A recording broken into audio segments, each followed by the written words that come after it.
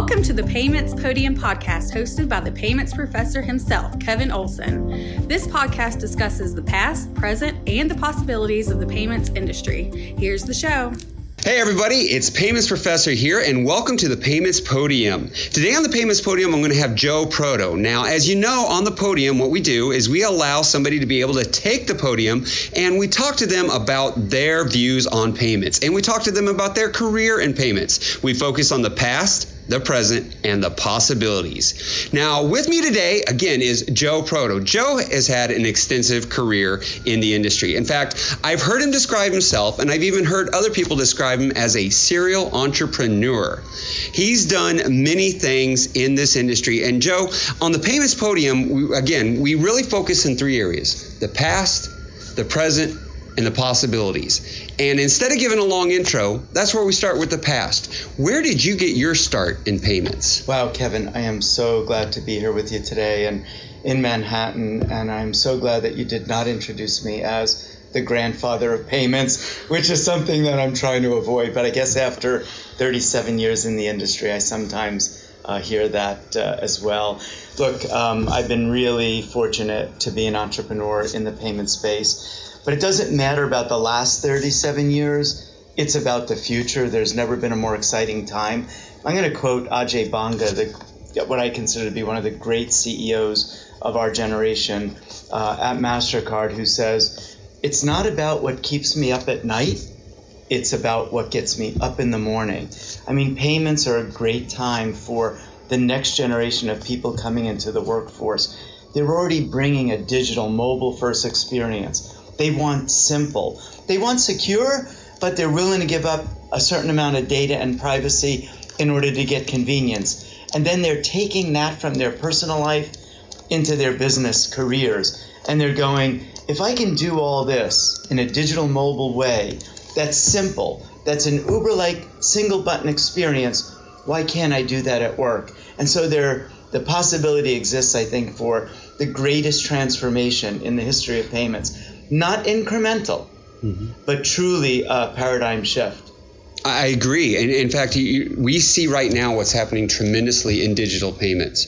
What was really your first step into digital payments? Look, first you have to start with paper. You know, it's easy for us to talk about driverless cars that are electric today. Well, wait, Henry Ford didn't start there, right? So you have to go back to when the world was full of checks, both businesses as well as consumers, especially in North America. America has, a tremendous amount of financial institutions. I do sometimes argue with people when they compare us against Scandinavian countries, or let's pick Iceland. Let me pick a country like Iceland because my wife and I love it there. We've been there a couple of times now. There are 330,000 people in the entire country. You go there, Kevin, you will not see a krona. Great. Come to New York. My wife and I have 330,000 residents just in Chelsea in a 10-block square area. So when we talk about comparing America payment systems to other parts of the world, you really need to level set and realize that we're talking about 11,000 financial institutions, 120 million households, and a society in which we adopt new payment channels. We never retire the old ones. So I was asked to speak at a conference on the death of cash in the Lower East Side. And the Lower East Side is a really young part of town. I walk into the room, there's about 150 people, and I look around, I go, oh my gosh, the audience is very, very young. I go to take the stage, and I realize why I've been invited. Everyone on the panel is much younger than me, maybe half my age.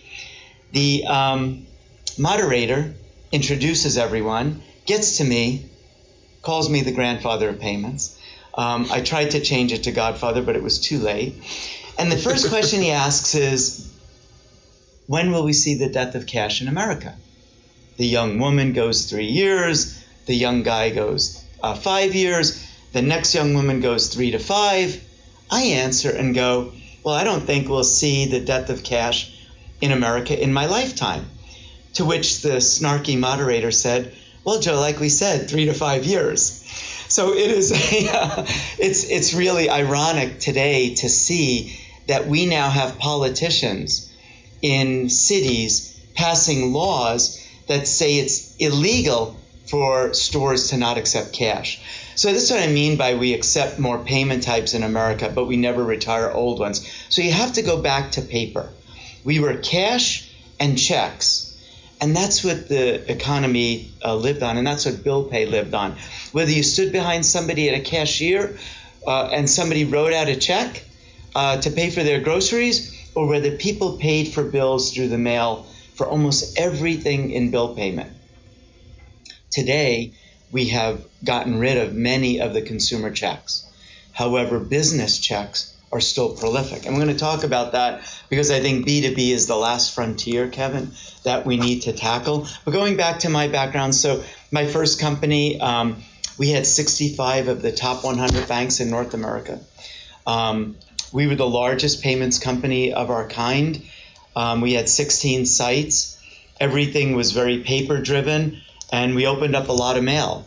We had about 2,200 people. You mean physical mail, not email, so that our listeners understand, yes. This was before AOL dinged and said, you have mail. Imagine that's how the economy operated. Mm-hmm. You got a bill in the mail for your utilities, for your mortgage, for your card, for your insurance, and that's how you paid it. Everything paid by check. Almost virtually everything. And what wasn't paid by check was paid by cash. So we were paper. We were molecules. My next business, I sold that to Core States, one of the oldest banks in America, which is now part of Wells Fargo. But then I went and built a second company, sold that to First Data. Now, of course, First Data is in the news all the time now because of the Fiserv acquisition, one of the largest multi-billion-dollar acquisitions in the history of the industry. And for the people who've owned First Data stock, they're quite happy. Mm-hmm. I stayed with First Data for 7 years. We were the largest payments company of its kind. We processed 1 billion mail-based payments a year. 1 billion is a lot when you're talking about 15, 16 billion bills being paid by check in those days. We had even though it was so fragmented, we had the largest market share. I stayed for 7 years until private equity came in to buy out First Data. And then I started Transactis. By the way, at Remitco, my second company, we had about half the number of people because we took the payments in the mail, we truncated the check. So we literally shredded the check at the end of the And transport. Truncated, because some people don't understand that term. Would you explain? We literally took the check in the mail, opened up the envelope, imaged it, and then destroyed it at the end of the transport. Okay, and what year was that? This was in about 2001, 2002, right after Y2K. But right before Check 21 was legal. Right before, because we were using ARC, and we were taking that check information. We would store it for a while, and then we'd shred it, and then we stopped storing it altogether because the image sufficed legally. These are the kind of things I think, as the payment professor, have value looking back, because you can see now where the industry is going to go. When I created Transactis, I stopped touching molecules. So 12 years ago, the vision I had was where the payments industry was going to move to was going to be entirely electronic. No more molecules. I abandoned everything I did before. I went to my friends at the banks and I said, I believe the future of bill pay is going to be electronic. Consumers are going to abandon their checkbook. They're going to want to pay electronically. And we need to be in position as banks and technology providers to do this together to serve the changing marketplace. And that's how Transactis was born. Okay, I like that. Now, I do want to ask you this because, one of the things I think is great is you said we're in Manhattan and you showed me the great view of the Freedom Towers. And I know a lot of people think that Check 21 was because of September 11th. Yeah, it really wasn't. It was just something that had already been in place because you even said after Y2K, you obviously before September 11th, even around the Y2K, had that in your plan, had already had that vision. And then you took the vision into everything's going to go electronic. But let me be a little bit of a disruptor here. We know that consumers are getting rid of their checks. We know consumers love doing electronic payments. I've even told stories of how I used to sit down once a month at my kitchen table, get all the bills out, get the checkbook out, get an old-fashioned ledger out. The kids knew run away till Dad was done because it was an unpleasant time, and fill out my bills. Now it's done in seconds. But we still see businesses doing exactly that. I'm here right now at a New York cash exchange and talking with accountants that are like, don't take my checks away. For my business-to-business payments, they still want their checks. What can we do about that? I think you're hitting on one of the great challenges that we're facing in payments. And look, for any of the accountants who are listening, I don't mean to offend, but there's a little bit of hypocrisy. Everyone in the financial department of a business wants to be paid fast. They want to have it reconciled. They really want to be paid electronically. But they want to pay their company's bills through a paper check where they can control the outbound payment. And so it's a really interesting dichotomy where the CFOs and the accounts payables and accounts receivables departments kind of have one foot on the dock and one foot on the boat. They love being paid fast, but they love being able to control the outbound payment. One of the largest utilities in the world, in Manhattan, located in Manhattan here, the person responsible for receivables says, I would rather have a check where I can apply the payment easily than an electronic payment that I don't know who to apply it to. So you have to remember that a big reason why we haven't gotten rid of checks for businesses is the data. So if you send an electronic payment to make a business payment, and you're paying for 1,000 apartments in New York for the utilities, how does the utility apply it if you don't have a list of all those apartments? So an electronic payment without the data is actually worse than it would be to have a check with a list that can be scanned and applied. So what we have missed for businesses is the integration of the data and dollars. We need straight through processing. From the time the bill goes out to the time the payment goes in, once we solve straight through processing, we will have figured out how to truly automate and eliminate the paper that is in the business-to-business world today. Okay, and let me bring out a couple things, because here we are. We talk a lot about the past, and we're talking about things that are now more in the present.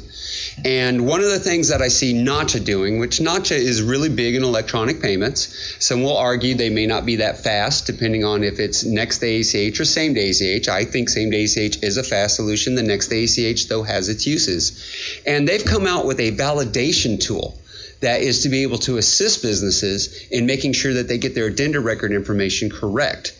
I think that's a great move for them, but it doesn't solve the problem if people won't use it, if people won't let go of that check. And you're right on that data. I fully agree.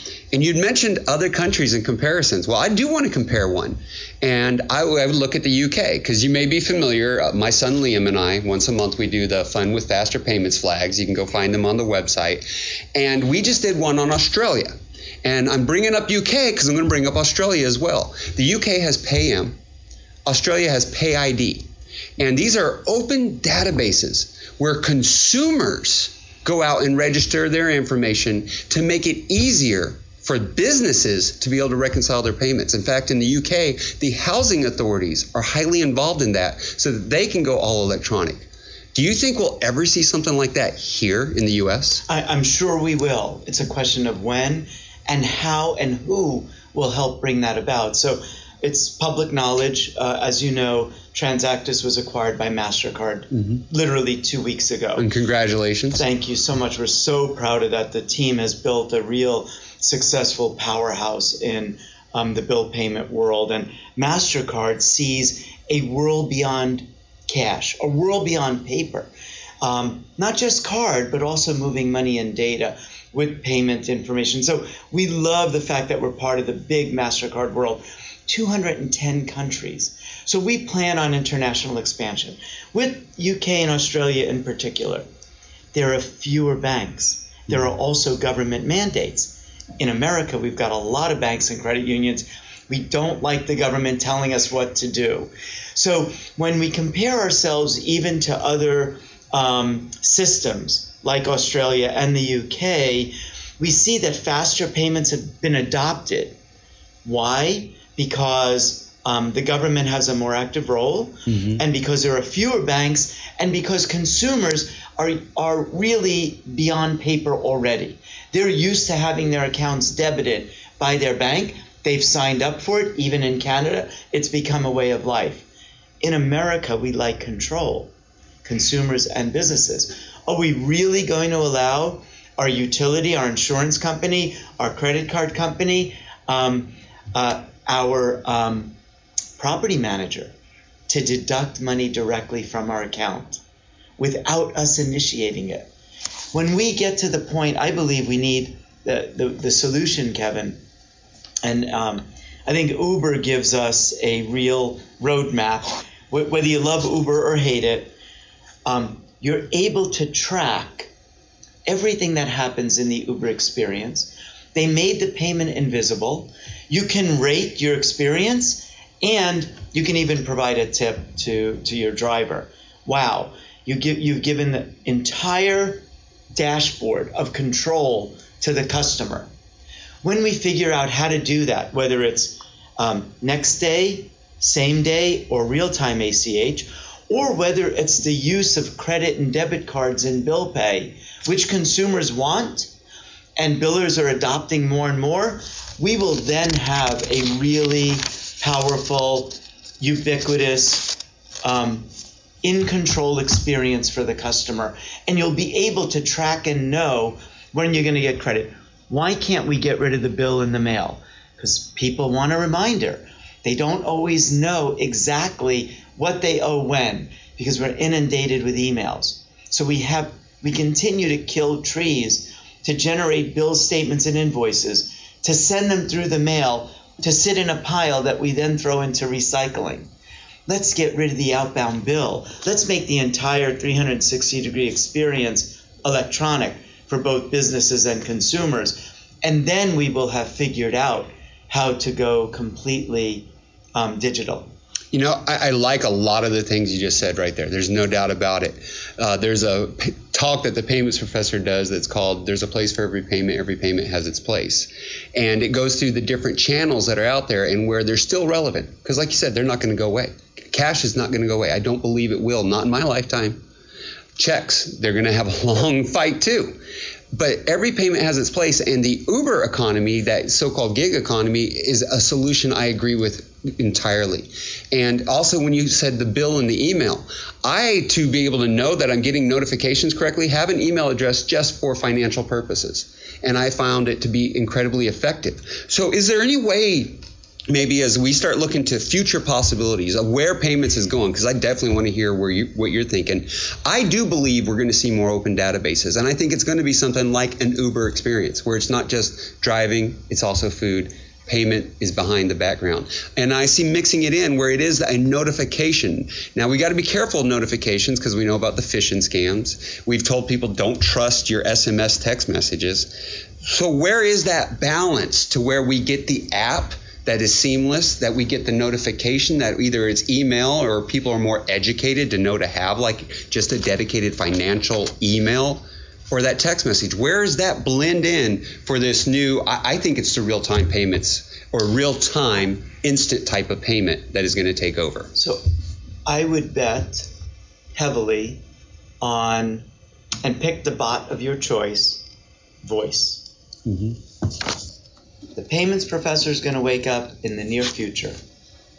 And whether it's Siri or Alexa or Erica or whomever you design and choose for your lifestyle, say, "Good morning, Kevin. I see you slept for 7 hours and 22 minutes.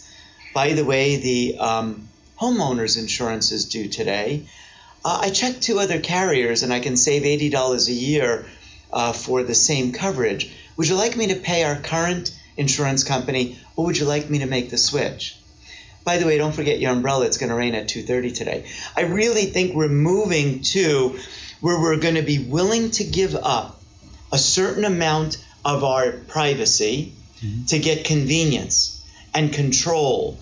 And that kind of world where automation is doing this for us, so we won't have to worry, did we miss the bill? Did we miss the email? Our automated world is going to be put in charge, directed by us, to help us manage our finances. Oh, and by the way, XYZ company is going public tomorrow. I'm watching it.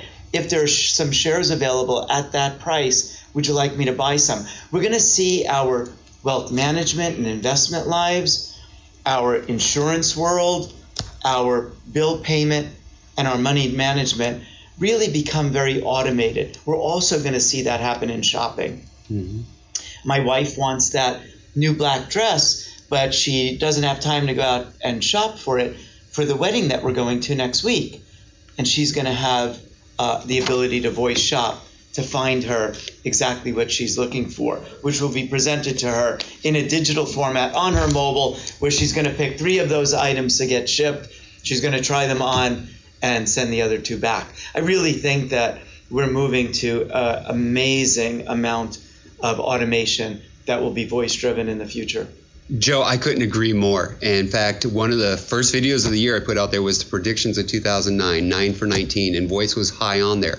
And I have shared in many of the videos the faster payment options that are out there. I did one where Google does voice payments, and I talked to my Alexa during the video. Because I am one that I get up and Alexa tells me a lot of these things, but right now it's manual. I have to tell Alexa, hey, remind me to do this at this time.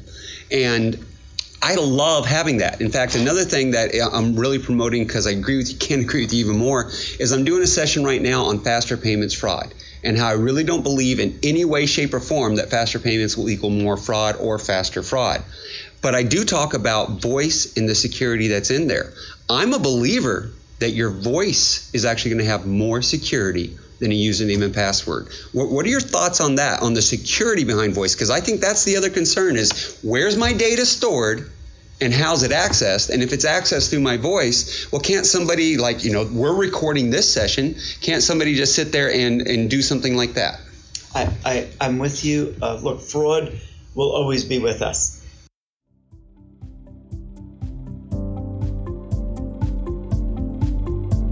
This podcast is brought to you by the Vsoft Corporation. Vsoft offers core processing, digital banking, and payment processing solutions for financial institutions of all sizes. Follow us on Twitter at Vsoft_Corp and online at vsoftcorp.com. Okay, back to the show.